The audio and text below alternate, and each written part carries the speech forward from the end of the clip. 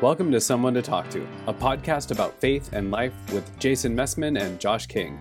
Jason and Josh have been friends for over 6 years, and for the past several years, they have gotten together almost every other week to discuss life, faith, marriage, church, parenting, etc. over a cup of coffee.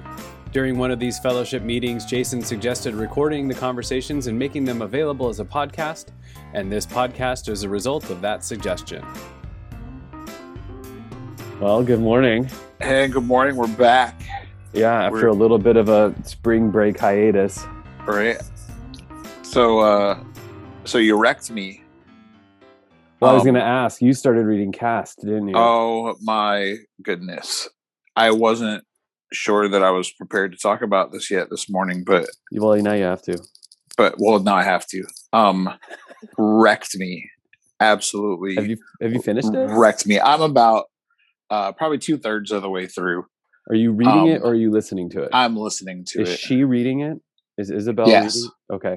Yeah. Read by the author. Okay. I prefer my audiobooks read by the author because they know what they're saying. So I always feel like it's a better read when you read it when you listen to it as read by the author, right? They know when to inflect and when to stress particular words or syllables, so there's always a little bit of a difference.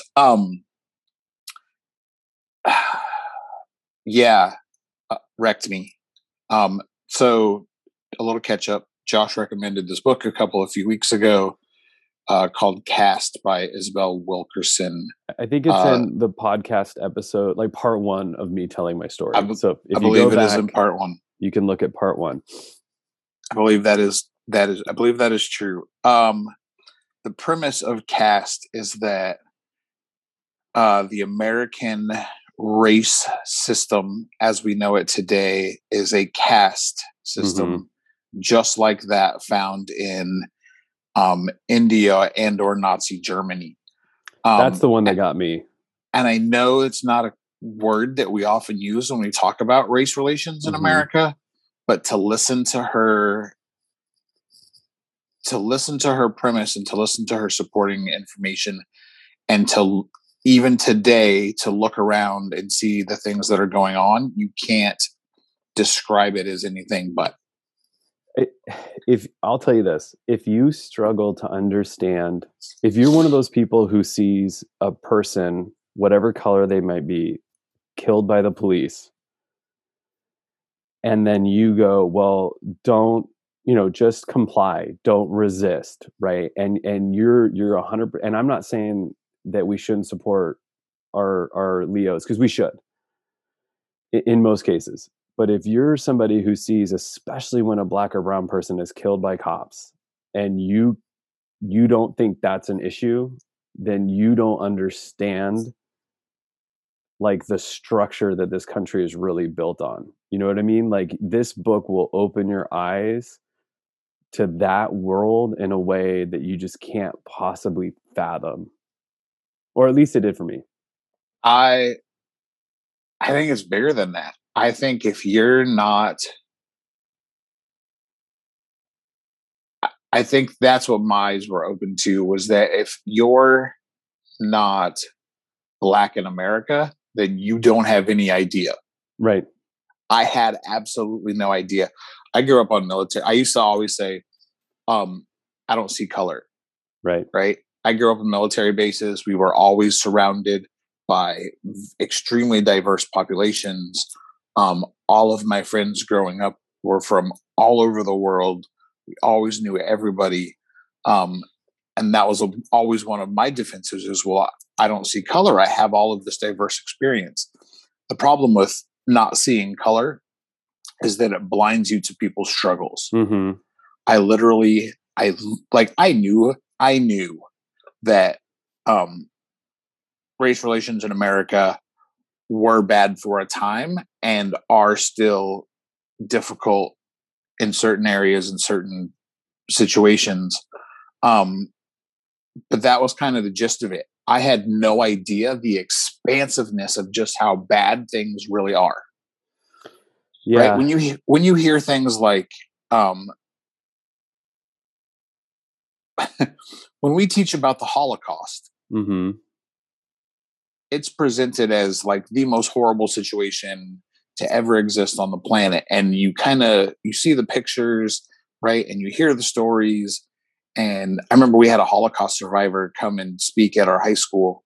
Um, and it was like, even then, like the amount of information you can gain from actually hearing a Holocaust survivor speak is way more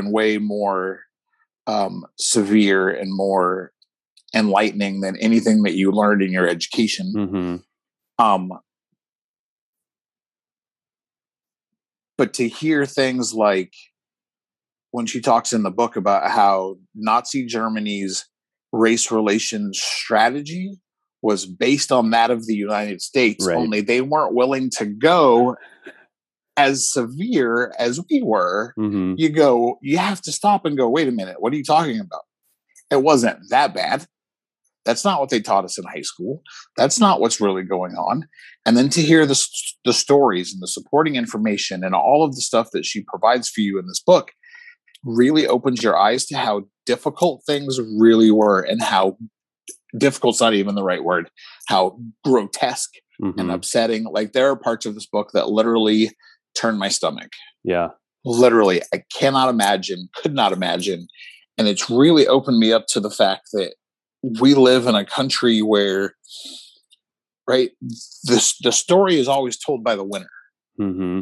And we, as white America, who still runs the country, have done a real disservice to those races and people that have had a difficult time here, because we have absolutely whitewashed their stories. Mm-hmm. So that To make us feel better. So that we don't look as bad as it really was. Like, seriously, we're deflecting. Talking about the Holocaust and talking about how bad Germany is an absolute deflection, so that you don't look at America and go, "Oh, it was like that here too. Oh, we did that same thing. Oh, it was just as bad or worse." Well, and when you mentioned that Nazi Germany looked to the United States, what they really were studying was our legal system and how we were able to create an unofficial caste system through the legal system, through things like Jim Crow era laws, but how the United States was able to so successfully separate out populations based on, and it's easy when it's based, and she even talks about how it was harder in Germany because some Jewish people or Hebrew people, the differentiating thing was that they had maybe darker hair and darker eyes, whereas in the United States it's very clear who's Right. white and who's black in most cases. And then she, part of it that strikes me too is how she puts the other races in there as like this spectrum of the caste, and how it puts other races in this position to declare and defend their whiteness. And it's like, and this is why I think it's been whitewashed, is it's like you keep saying, it's uncomfortable, it's difficult, it's hard to read. It does create, they call that white guilt.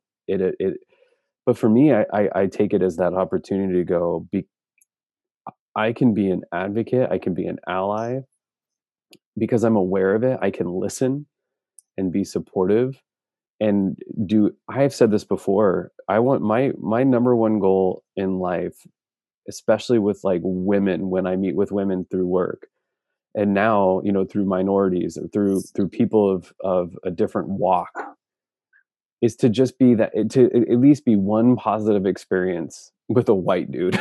Like, if I can be one positive experience with somebody who didn't put you down or didn't hit on you or didn't degrade you or who got your pronouns right or whatever, like, and I can't think of a single thing that is more like Jesus than doing that at all. Right. For me, it's really opened my eyes to, right, not, well, I guess, to the whitewashing of my own life, right? Like, I thought I knew and I had no idea. Mm-hmm. So now to look at my experiences and to look at, right, my life and the people that I know, it's really given me, right, a different level of compassion, Mm-hmm. I think, and understanding as to the struggles that people really go through.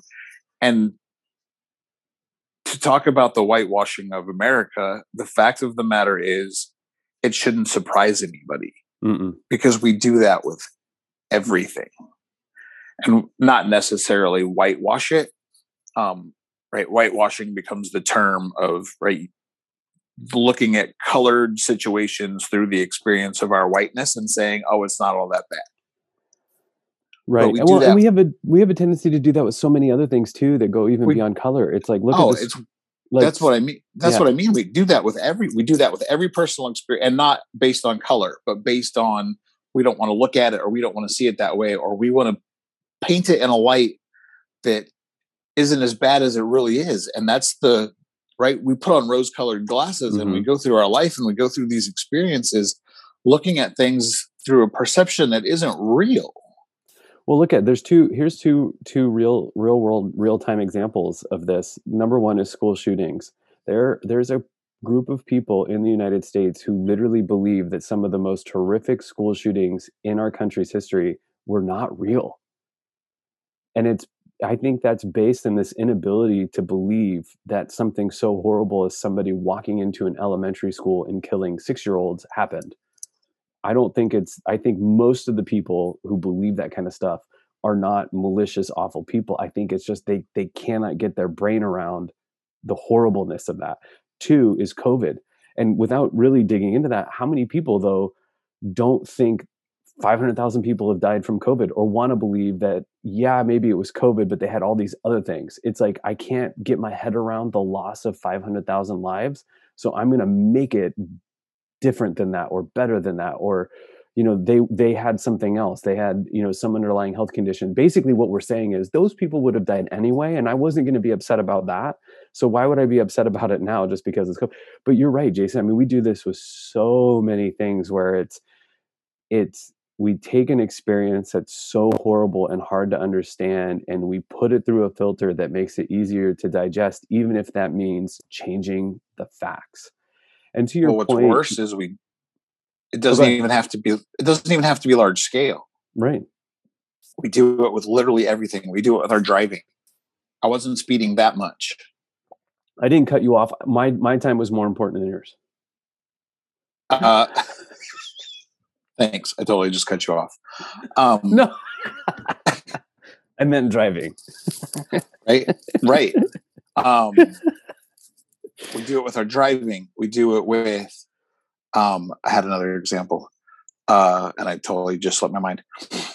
We do it with everything, like literally everything.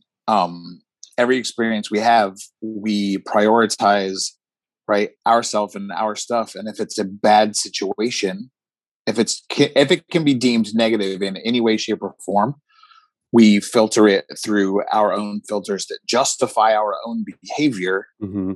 so that we don't have to look in the mirror and say, you know what, that sucks. What I did was crappy. Right. And that sucks. Yeah. Right? How do we get to a place? When do we get to a place where we can honestly, truthfully look at ourselves in the mirror and say, dude, that sucks. I suck. There's something wrong here. I need help. Well, so okay, let's look at it this way. So you're married, I'm married. We What do it in our works? Yeah, relationships. what works better in a marriage and in a relationship? So your spouse comes to you and says, "Hey, this behavior that you have is hurts me." What works better in that moment? To try to gaslight them and make it sound Deal with like it. you didn't do it, or it wasn't that bad, or it's just the way you are, or to own it, to accept responsibility and then commit to changing that behavior. And I'll tell you, 13 years into my marriage, I still do. I don't know, was it the former or the latter? I can't remember which way I said those, but I still do the one where I want to go, no, I didn't really do that. No, it's really not that bad. Or Right. no, I didn't intend for that. All right. Or I had a Instead of just, reason, or here's right. my, this is why, or Oh, how quickly we want to justify stuff. And I'll tell you too, the thing that hit me the most about Isabel's book was this idea that, like, the base, if you're like, caste doesn't exist still, maybe it did through Jim Crow era, maybe it certainly did through slavery, but it cannot exist today. Then you have to go, the reason why castes still thrive is because in America, if you're poor and white, you can go, at least I'm not black. And that is the sustaining momentum of a caste system, is I can be poor and black and live in a trailer, or have a really bummer life, or work 3 part-time jobs, or make 750 because I live in a state that has the federal unemployment. Whatever it is, you can have that, and you can go, at least I'm not black. And here's the new one: at least I'm not LGBTQ, or at least I'm not trans, or at least I'm, there's always this, I'm better than someone. Right. And as long as that exists, that mindset, and that's what bums me out, is if you, and this is what we talk about a ton, if you have Jesus, there is no need to do that. Jesus just says, you're saved and I love you. And it provides that whole, it fills that space in you that needs to be filled when you say, at least I'm not black, at least I'm not trans, at least I'm not, and I think, I wish people could see that that's, there's scenes in The Chosen where Jesus like directly head on handles those situations of culture and ethnicity, and does these things that he should. I mean, it's not just The Chosen. Let's call it the New Testament, because that's really what it is. But there's scenes in the And New it's Testament, illustrated so well right, The in The Chosen. Chosen, correct. But there's scenes in the New Testament where Jesus does things that were just so unthinkable. But we have to run it through that same context of the people who were in power versus the people who weren't, the people who had privilege versus the people who weren't. Because even if you were a poor Jew in that time, at least it was better than being a Gentile, or it was better than being a, fill in the blank. And even if you were under the control of Roman, at least you weren't Roman, right? Like, because they saw them through a different lens. So yeah, you're not, I mean, dude, it's that, but it's why I've made this commitment this year to try to read books, or to read books, because I read, in the mornings, it's my time to read. And I'm reading books from non-white dudes this whole year. And I'll tell you, not all of them are winners. I'm reading a stinker right now, and it's a book by a pastor, African American. It's a stinker. I don't get it. I think it's not very good. I'm not going to say who it is or what it is, but yeah, don't recommend it if it's not good. but it could I be don't want to my. have to feel compelled to read it. And my wife now keeps going, why do you keep reading it? And I keep going, well, one, I may not be getting it, right? Like, maybe I'm just not getting it. But two, it doesn't, just because I don't think it's very good doesn't mean it's not a, a viewpoint worth observing. Oh, Does and that make it's sense? still, yes, absolutely. Right. And it still holds value. Right. And it's a clunker, dude. I wish I could. I mean, maybe offline we'll talk. And its value you may not understand, or you may not get if you walk away from it. right. Right. I've always felt that way with movies. Like, I'm one of those people that even if a movie is awful, I'm invested. Dude, Like, I've I've walked got out to of get one through movie. it. I have two movies in the course of my lifetime that I have been like, this is so awful, I cannot finish it. And one of them is an unpopular opinion, so I But would no, be tell me. You have to ashamed tell to me. say No, it. tell me. We have to get into it now. This is what. Remember, this is people overhearing our conversation in a coffee shop. So Napoleon Dynamite. Really, Napoleon Dynamite is the second to worst movie I've ever seen in my entire life, wow. and I turned it off and walked away, and I've never. You know what? Been Actually, back. that explains so much. It's awful. That really, absolutely. I can't believe somebody spent money to make that film. It's awful. I don't think they spent a lot. I think you should rest easy. They shot it with a cell phone camera. And then the second one, the worst movie I've ever seen, Romy and Michelle's high school reunion. I think I sat through that. I sat through both of them. I enjoyed Napoleon Dynamite. Awful. Napoleon Dynamite was so bad. And I know I'm going to get pushed back for that, because for some reason people loved it. My wife thinks it's Romy and Michelle, fantastic piece of Napoleon Dynamite. Oh, I like it. I like it too. My wife thinks it's a fantastic piece of art history. So I grew up in Chewelah, just north of Spokane, where you and I live. And just a little bit further north of that is a town called Kettle Falls. And Kettle Falls, between Colville and Kettle Falls, was a drive-in movie theater. And I think it's still there. I think they still try to keep it going. Yeah, but it's still there. It was the rage. And especially when you got your license, it was like cool to go there. And so I had just got my license, and my best friend at the time, Kenny, and I took my stepdad's Ram Charger, and we drove up. And the thing about the Ram Charger that was so great is you could sit on the hood. It actually had the perfect hood to like sit on and lean against the windshield. So we pulled up, we sit on the windshield, and they always do a double feature up there. And I couldn't tell you what the first movie was. I know we really wanted to see it, so we sat through that. And then the second movie was Species 2. And I had seen the first Species, and I was a teenager, so at the time I think it's Natasha Henstridge or whatever her name is, and she's naked in the whole thing. So as like a teenager, you're like, this is amazing. The second one is so bad. We laughed. We didn't have anything else better to do, nowhere else to go. We could have sat there and just made fun of the movie and just talked and hung out. But it was so bad. We drove out of the drive-in movie theater in the middle of it. It was garbage. That movie, it was just there. Oh, and I've seen a lot of clunkers. I was just telling my wife how we used to, or no, I was telling Ethan, my oldest had gum surgery yesterday. And as we were driving out there, this idea of B movies comes up, like straight to DVD. And he was questioning, like, why do people even do this? How do they make money? So I'm trying to explain the concept. I have sat through so many terrible straight to VHS movies when I was a kid, and I still finished them, even though they were garbage. You have to.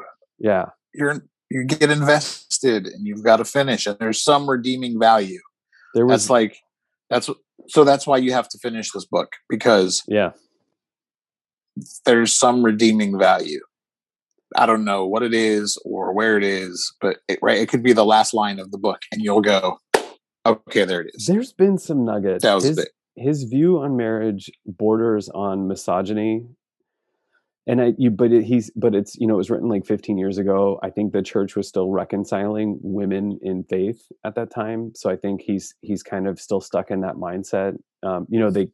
He doesn't quote the weaker vessel to mean that he says, I don't mean this in a derogatory term, but he like digs all into the weaker vessel scriptures. But there's been some stuff on just how to outserve your wife that I thought were really good. And being an African-American, he has a way of writing to other young African-Americans that I think probably has impacted a lot of lives, like in a really good way. I think, and I'm no expert. We talked about this. Like, I'm an expert because I'm going to tell you what I think, but I know I'm not an expert because I know I'm wrong. But his theology, I think, is misguided at times. That's my beef with it. But yes, you're right. There's going to be value in it at some level, even if the value is, I know what I don't like. I love Marie Kondo in her stuff when she's like, just thank it for teaching you what you don't like. Right. And there's truth in that, right? Sometimes you got to experience the bad so you know it's good. Yes. Okay. Are we ready for a segue? Yes. No. Anyway, so I just want to, I highly recommended, like, of all the books I've ever read, that one shoots immediately to the top of my highly recommend list. It's life-changing. Mm-hmm.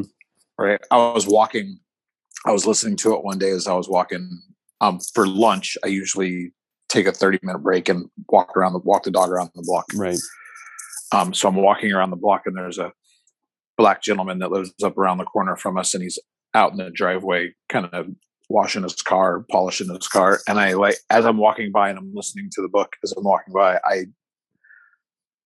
as I'm approaching him, like, we always like make eye contact, and there's usually a nod or a smile or a, hey, how you doing?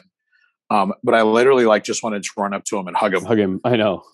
Right. And I was like, okay, that's not the answer. And that would be really weird. But it was just a whole new level of understanding and compassion. And like, the truth of the matter is, I didn't get it. I still don't get it, because at the end of the day, I'm still white and my experience is still going to be different. Mm-hmm. So as much as I can try and understand and try to be compassionate, the fact of the matter is, I don't get it, and I never will fully. Right. There are things that I can just never fully grasp and never fully understand. And no matter how much information and knowledge that I have about those situations, I still can't experience them in the same manner as somebody of color would experience them. And I think, I'm different. It's different. Like, the way that I view people, and not just people of color, but people, right? It really opens your eyes to the realization that everybody's experiencing something, Mm-hmm.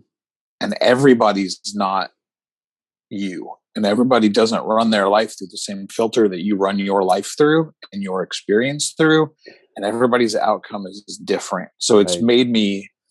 it's put me in a position where I feel like I have to be, and right, this is something that I believe comes with Jesus, but I feel like even more enlarged for me now, as just being able to look at people and their experiences in their life, and look at them through a more compassionate lens.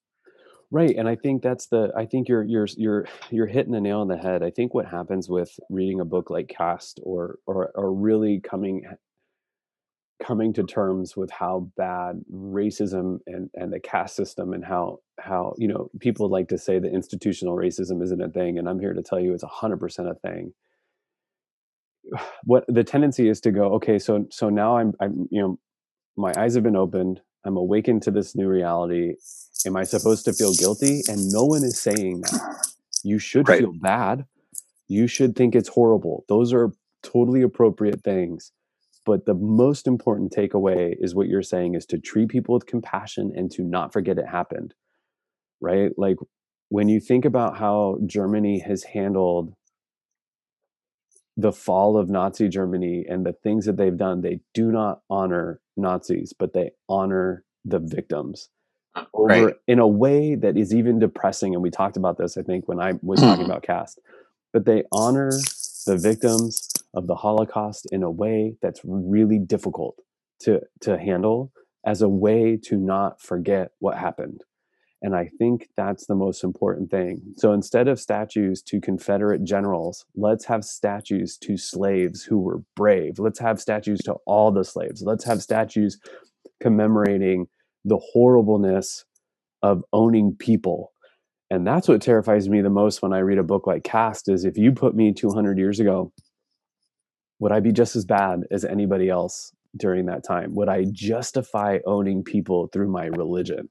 Would I justify it through faith? Oh, it's so, that book, man, Right. it wrecks you. Yeah. No, it's wrecks you, and it's ugly, and it's a very ugly truth. But it really, for me, really opened my eyes to, right, to a lot of things. I was sharing with Crystal the other day about Rosa Parks. I was like, when you're in school, when you're in grade school, and they talk about Rosa Parks and how brave it was for her, like, take that seat in the white section of the bus. And you have to be appalled, number one, that there's a white section on the bus. But given what they teach you about racism and slavery, and it makes sense, right? Mm-hmm. Segregation makes sense given that context.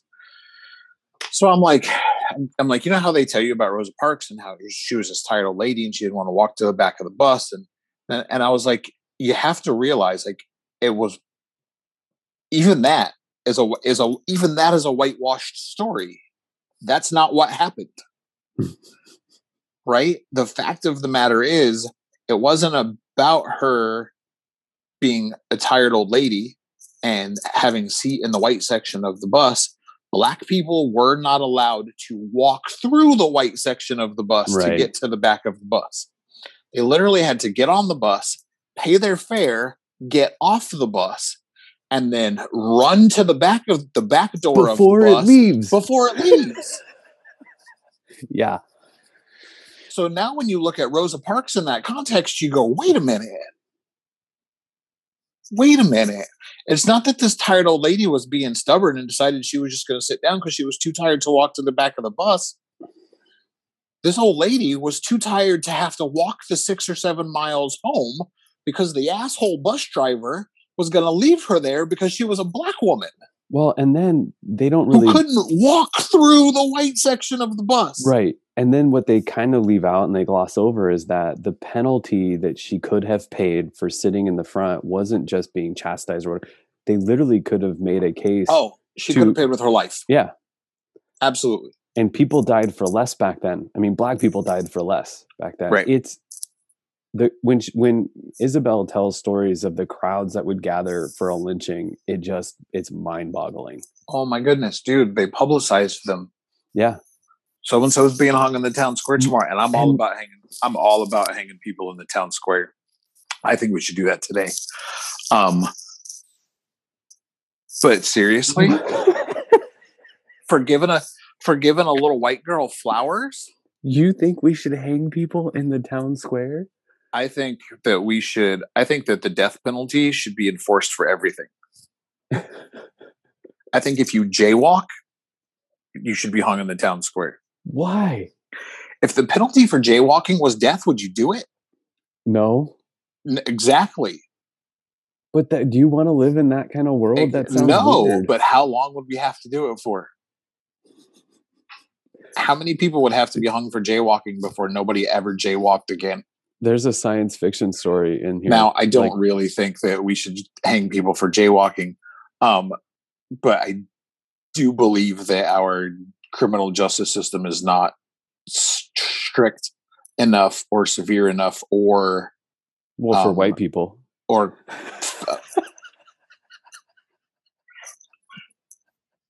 touche, right? There's truth in that.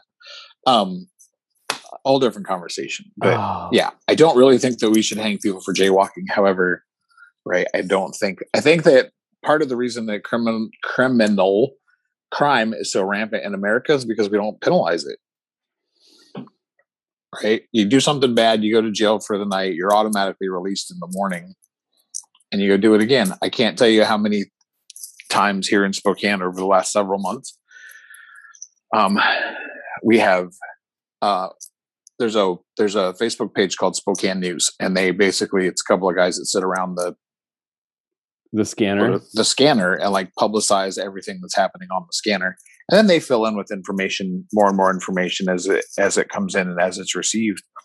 But it's like, are these day-to-day crimes that are being committed are the same people, right? So and so was arrested for domestic battery, and he's a 13-time felon who was arrested for the exact same thing 2 days ago, but he's back out and beating the same ex-girlfriend 2 days later, and it's over and over.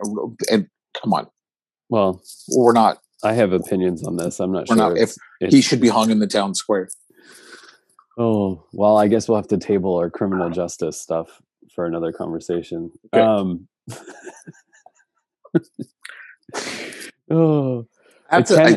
I say it with a grain of salt.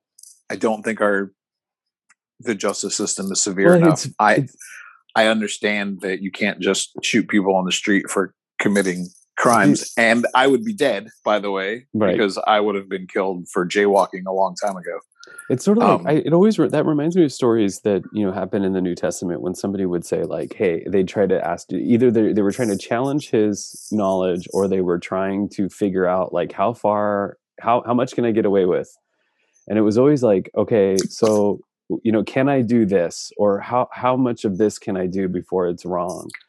And when they asked Jesus about like infidelity, and he just goes so far. He's like, well, if you even think about another woman, you've committed infidelity. So, and you're like, oh, so I guess hanging people in the town square for like minor offenses isn't that far off from a Jesus line of thinking. His point is different. Exactly. His point is different. His point is it's a heart issue. It's not a how much can I get away with issue. Right. And obviously I'm making it a how much can I get away with issue, but how much can I get away with leads to caste systems in America. Yeah. Well, and that's what it comes. That's exactly what it came down to, was how much can I get away with? Yeah. Yeah. Totally. And then once not only did you get away with brutally victimizing these people, but it was celebrated and encouraged. Right. And that not only becomes how much can I get away with, now you're not getting away with it. You're becoming a hero for it. Oh, that's just it was awful. Yeah. Absolutely mind-blowingly awful. And we haven't even touched the tip of the iceberg. No, and that's the thing. And you made this point just a little bit ago about like, the Rosa Parks story and what we knew growing up. And I mean, there's a significant. I mean, they say something. It's by 2040 or 2050, whites will no longer be the majority in this country. So we're not that far off, right? A couple of decades, less than 20 years, and yet, if you are brown or black or a person of color in this country and you read our history book, you are not in that history. And you're not in that history in a meaningful way. And when you are in that history, it's been completely abused to fit a white narrative. And Well, that, the saddest part is that in 20 years, when white people are no longer the dominant color in America, will still be the dominant race in oh, it'll America. just be apartheid or whatever. Yeah. Yeah. Well, and that We'll, comes out, you we'll, made, we'll still be the ruling class. well, that's what you said. You said, I'm not saying that to celebrate it. I'm saying that you, because that's gross. well, yeah, you said that. You said, it's dominated by whiteness, and I'll tell you, you look at our lawmakers, and it's dominated by male whiteness. Women only make up something like 23% of people serving in Congress, and only 25% of the Senate. So never mind people of color, and I don't mean that in a I mean, let's set that aside. Right. You still have a vast majority of them being women. So it's still a male driven narrative, and it's still largely a white male driven narrative. And if you look at the changes to voting laws, and I don't even care where you stand on this, the things that are happening with voting laws are gross and they're wrong, and they're designed to keep people of color from voting. And that fear comes from, and she mentions this in Caste, that when the white people are no longer the ruling class, we will be treated as poorly as we treated people of color. And we should be. I don't disagree with that. I hate that I, for my kids. I shouldn't say that we should be, because we shouldn't be. And I would hope that if that's the case, that they are much more, those ruling people are much more compassionate than we were as a ruling people. But it would be justified. Oh, it just makes my It would stomach absolutely turn. be justified. And that's right. I don't know. I agree. I It's, don't want to like it's celebrate. gross. I don't want to celebrate us and like pat ourselves on the back. Like, look at how cultured we are now and how educated. But I do want to point out, especially to people who might be listening to this, who are just they're just rolling over. Like they can't, like when I talk about, Blue Lives Matter, and when we talk about voting laws, and if you're just pounding your fist on the table and you don't agree with us, what I'm saying is you need to be having conversations like this, like you and I are having more. How many times over the years, without even reading books like Caste, have you and I challenged each other on a preconceived notion of something that we thought was true? And it took us pushing on each other to go, it's not true. I mean, you and I over the years have talked about homosexuality, LGBTQ, and where that fits into the narrative, trans people, all of it. We're better for it. These conversations make you better, even if you don't agree, even if you don't agree with me, even if you don't I'll go. agree with Jason. I'll go one farther. If you're listening to this and you're pounding your fist on the table because you disagree, let us know, because Yeah. I'll put you on this show and we'll have the conversation together. Well, totally. And here's the thing. I'll tell you this. You want to tell me it's not okay to love a trans person or to treat them with dignity and respect, or not love an LGBTQ member of that community with love and respect. And I'll tell you, I guarantee when I get to heaven, Jesus isn't going to condemn me for being nice to them. Jesus isn't going to be like, okay, let's ignore your 20s, Josh, and the dumpster fire that was. Let's ignore how awful you were at times in your marriage. But let's talk about how mean you were to trans people, and let's celebrate that. Like, are you kidding me? I my brain can't even. Your one mission is to love people if you're a Christ follower. It's it. That's it. Love people. Love them selflessly. And if you Period. can't do that and you're pounding your fist on the table during this, I mean, my kids are even smart enough to know when people aren't actually Christians because of the way they treat people. If you're not nice to people who are experiencing homelessness, if you're not nice to drivers on the road, and this is coming from somebody, I yell at drivers. I don't have road rage, but I don't yell. What I do is I'll say something like, when somebody's struggling with a decision on the road, or a choice that they've made, I try to do it where I'm encouraging, like, go on, you can do it. But it's mean. I'm still not, I don't have like love in my heart for them. I'm annoyed by their behavior. My my wife has changed the way that I handle those situations. I have a tendency to be really annoyed at people that drive like quickly or erratically or make Mhm. decisions that don't seem like they're wise decisions and Mm. cut people off. And um, we were driving home one day, and this guy in front of us was just being an idiot on the freeway, and I was getting really irritated about his inability to drive and was letting him know because for some reason behind the wheel of a car we're all Experts? incredible and angry. I think for some reason we all become extremely angry. Oh. And Crystal just kind of looks at me and she was like, maybe he has to poop.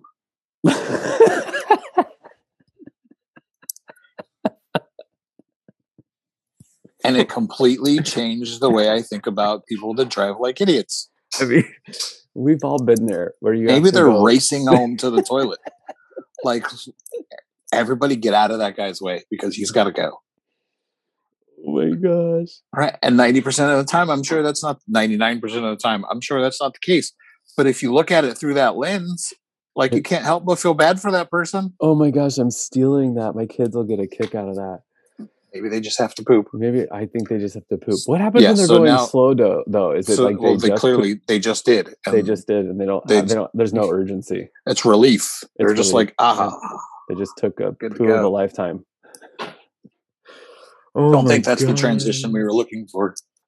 Yeah. Well, I don't know how to segue into what I was planning on talking about. I knew you wanted to talk about Caste. I knew we We, couldn't not talk about it we because could not. you messaged me over the break. We were chatting, we were texting, we were trying to have an offline get together. It didn't happen because of spring break, but I knew you had read it or were reading it. I knew it was going to come up. I do want to. I kind of solve my own problem, and I think it's a good tee up for the next conversation. Maybe I don't know. We tend to change our minds around this, but I wanted to just. I think when we were closing the last podcast, I mentioned like prayer and my questions around Yes. prayer. And Andy Stanley just did a huge series on how to pray. And he basically the whole time. So if you're taking notes, if you're listening, he points to two series of scriptures, and it's Matthew 6:5 and Luke 11:2. And this is where the disciples are following Jesus and they notice that he prays and they notice that he's praying differently. And they ask him to teach them how to pray. And he starts by telling you some things not to do, which is don't be obnoxious about it. Don't pray publicly. Don't pray for reward. Don't use big words. Do it privately, quietly. And I get behind that 100%. I think that's 100% right. I think, and those people who like pray for the accolades. They're like, look at how good I am at praying. Mm. Um, it's so funny because anytime I've been asked to like say grace or pray, I cringe if people give me compliments because like I don't want to be good at it. I'd rather be bad at it. You know what I mean? Like, boy, you could use some help. Like, here's some scriptures to help. Anyway, to get to the gist, Jesus basically says, you pray to your Father in heaven, and you start by worship. Then he says, you come set up your kingdom so that everyone on earth will obey you as you are obeyed in heaven. So he starts with worship your Father, ask for obedience. Then he says, give us our food for today, which give us our daily bread. We all know that line. Right. Which Andy Stanley theorizes is that if we have too little, we won't appreciate it. If we have too much, we also like if we have too little, we'll be upset, right? We'll be mad at God kind of thing. And if we have too much, we won't feel like we need God. So that was a whole interesting thing. Then he says to go on to forgive us for doing wrong. So forgive us and allow us to forgive others. So it brings up the importance of forgiveness. And then the last one is like a prayer for help, keep us from being tempted and protect us from evil. So my beef isn't with that. I think it's great because you could fill in the blanks. You could spend the whole first line, our Father in heaven, help us to honor your name. You could spend that whole first line worshiping God and just being thankful. Then, being that obeying part, you could go through all the things that you need to work on in your own personal life, right? What I struggle with is Jesus goes, I don't remember if he says it beforehand or if he says it after, but he basically says, don't ask God for stuff he already knows. and it and I think especially in America, our tendency is to pray prayers of ask, like, hey, we need help with this challenge, this obstacle, this thing. And it's how I largely pray with my kids is, if they've got a physical ailment, we're praying for healing, we're doing all those things. And I realize that my prayers with my kids are all a lot of these asking prayers. And I know I've been taught through other scripture to pray not that way. So I struggle with that. And I'm wondering if there's another way, if there was another way to pray, or if Andy's getting it wrong. So is Andy wrong when he says, when he points to Matthew 6:5 and Luke 11:2 with this template that Jesus gives you? So I started looking into it. I thought, okay, so I've been taught that you shouldn't necessarily, or Andy's teaching, don't necessarily pray asking for things. Don't necessarily pray. And Jesus says, don't pray, these prayers of request. You pray different stuff.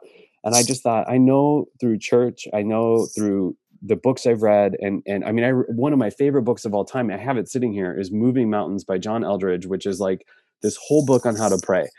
And basically, the book should be one chapter. I mean, according to Andy, the book should be one chapter. Here's the template Jesus gave you, and this is everything you need to go. So it really challenged me. So I started looking into it.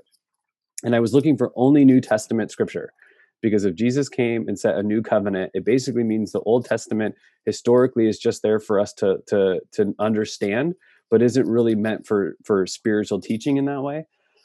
So I look at, there's Philippians 4:6, which says, don't worry about anything, but pray about everything. So this is after Jesus. Then there's also John 15:7, where Jesus says, stay joined to me and let my teachings become part of you. Then you can pray for whatever you want and your prayer will be answered. And it hit me. It hit me. If you follow the original template that Jesus gives you on how to pray, when you fast forward to the part where I think it's Paul writing to the Philippians says, don't worry about anything, but pray about everything. If you're running that through the context of Jesus's template, that everything that you'll be praying for isn't a list of wants and needs in the physical life. It's worshiping your God, and it's asking him to fix everything that's broken in you and giving you the power to forgive others. That's the everything. So when Jesus says, stay joined to me and let my teachings become part of you, he's referencing back in time when I taught you how to pray. Let that template become part of you. Then you can pray for whatever you want. If that template's part of you, what you want will be help from your Father to make changes, and your prayers will be answered. He will answer that prayer and help you make the change in your life, which is such a bummer, because I think most Christians, especially in America today, our belief is that I just need to have this laundry list of things that I need God to fix in my life and Jesus to come help me with. And I just have to pray over that, instead of going, God knows all that stuff. He knows everything. He's a good father. He wants those things for you. But his template for you is to come to him and say, you're amazing. I need to worship you. And then I need you to fix these things that are broken in my life, which, oh, by the way, might cure some of these real world ailments. It doesn't mean you're going to get rich overnight and become a millionaire, but it might mean you stop having those same problems that you keep having over and over again because they're behavioral. Did that make any sense? That makes perfect sense. There's a scripture, and I can't remember the beginning part of it. But the second part of the scripture, I should remember it because I should know it. Well, dude, I had to write it down. I have a notebook right here. Like, I'm showing it to Jason because we can see each other. But like, for those of you listening, I literally had to make notes for this discussion because I knew I'm not the person who can remember scripture off the top of my head. It's in Psalms. So there's a psalm that says, delight yourself in the Lord and he will give you the desires of your heart. Yeah. Right. So for years, I was like, God was my genie. Yeah. Right. So he was like, if I love God and obey God, then he'll give me all of the things that I ask for, right? The desires of my heart. What is it that I really, really, truly want? And I came to this realization in my walk a few years ago that the things that I really, really, truly wanted weren't the same things that I really, really, truly wanted when I first started loving and following Jesus. Right. So there had been this shift in my life of what was valuable, what was important, what was desirable. And like that hit you, it hit me that if you delight yourself in the Lord, if you truly love and obey Jesus and Jesus' commands, your heart changes, and the things that you desire are no longer your things, but His. Yeah, exactly. I'll tell And you. the Go ahead. desires of your heart then become things that don't. The desires of your heart don't become things, right? You're no longer praying for a better car, or a bigger house, or more money in your bank account, or a hot chick to love me, or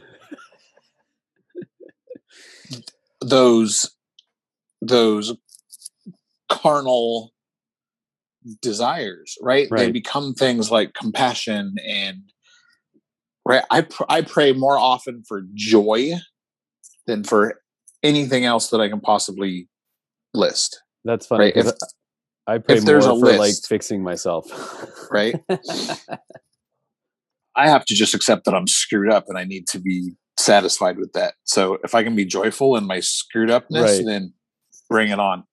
Right? But the desires of your heart change. The things that you pray for change. It doesn't Right. become a laundry list of wants. It becomes right an opportunity for you to align yourself with the heart of God Yeah.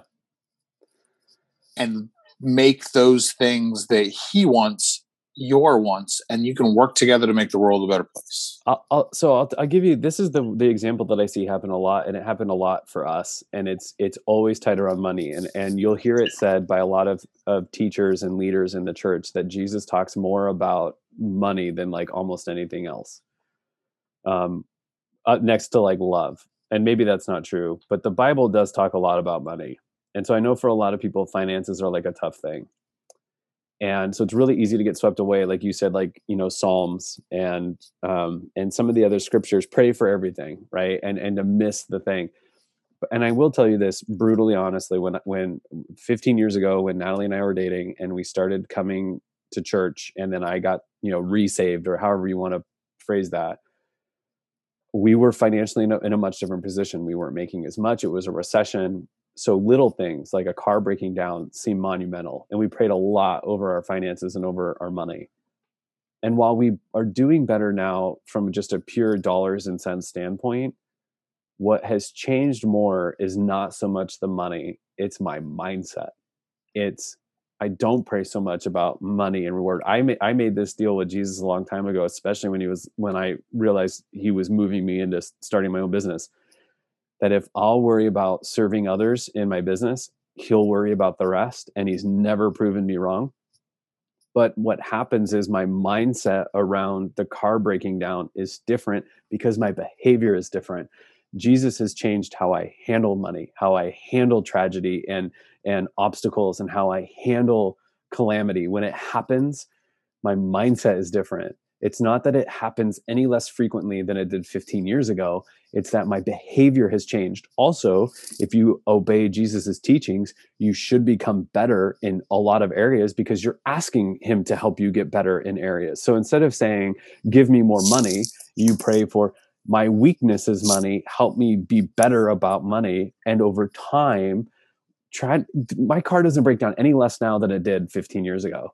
It's just different now when it happens. And that's, I think, the large point you and I have been making through this whole podcast is real world is still the real world, and it still happens all around me. Jesus didn't create this magical bubble that I live in this sphere, and He's now this secret genie, and all I have to do is pray and all my wishes come true.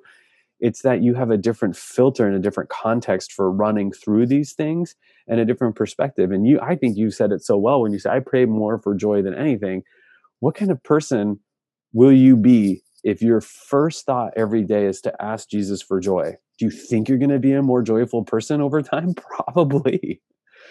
You know, and I think just church in America overcomplicates things and makes it so much more difficult.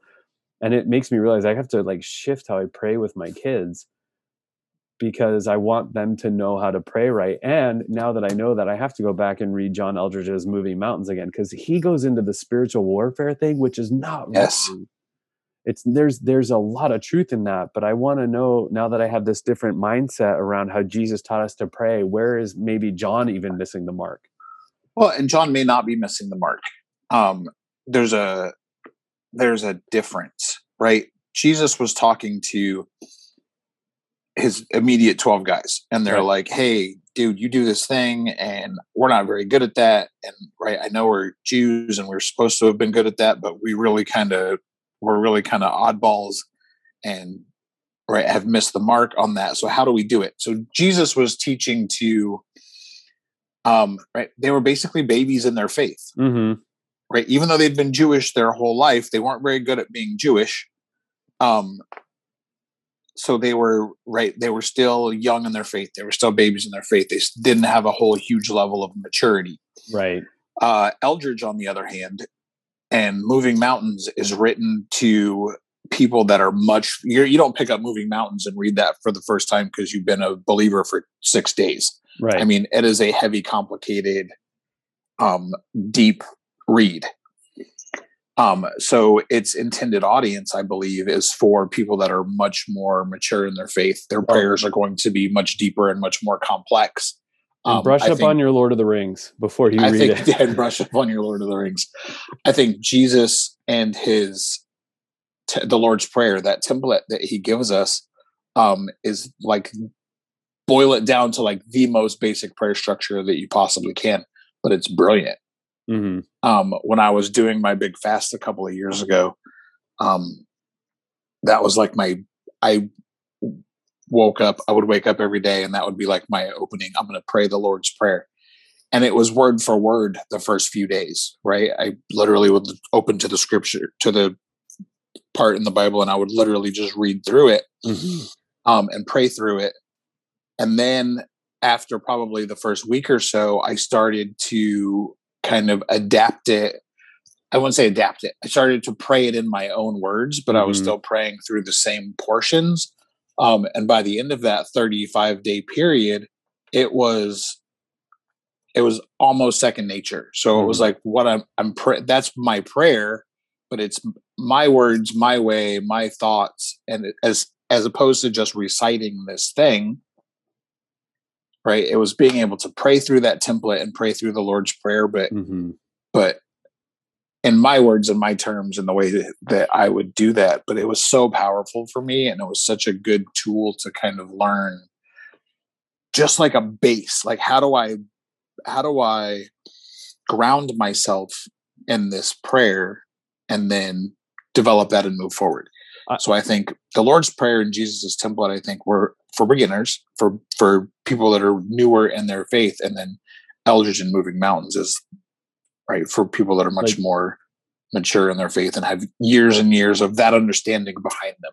Right. And one thing I want to be really clear about, and Andy doesn't do this, and maybe he's got his reasons, but I am of the belief that whether you're 6 days into your faith or 6 years or 60 years, I think God and they're just craving time with you. So if your prayers are a laundry list of things that you need them to do in your life, my water heater went out and I don't have the money for it, don't stop doing that if that's where you are. My point was, and I hope the takeaway was, as I learn and read scripture and am introduced to thoughts and ideas from other thought leaders, I didn't just take Andy's word for it. I dug into the scripture. I looked at different versions of the scripture. Right. I love the contemporary English version, or the CEV. It's written in a way that my brain processes. And then I looked to supporting scripture. That's the journey. So I don't want anybody to go, oh my gosh, I'm praying wrong. Because if you're spending time with God, you're getting it right. If you're making dedicated time to talk to Jesus in the name of the Father, you're getting it right. So I think that not only is that my point for that, but also probably a good place to pause. I have to run. I have to do things. We have to do things. But and we're a little long today. So yeah, that's okay. I'm sure the audience doesn't mind. I've prayed us out like the last few times. Do you want to pray us out this time? I would love to. Okay. Dear Lord, just thank you, Lord, for allowing us the opportunity, Lord, to get together today. Thank you for continuing to bless us, continuing to bless our families, Lord. Thank you for blessing this podcast, Lord, and the people that we are reaching, the people that we are listening. Thank you, Lord, for giving us this platform so that we could hopefully be a benefit to someone somewhere. Mm-hmm. Thank you for continuing, Lord, to expand, and thank you for continuing to teach us, Mm-hmm. continuing to expand our knowledge base and our Mm-hmm. understanding, not only, Lord, of the world and the world around us, Lord, but of your very real and intimate relationship with that world. Thank you, Lord, for this journey. We love you. We praise you in Jesus' name. We will see y'all next week. Amen. See you next week. All right. All right.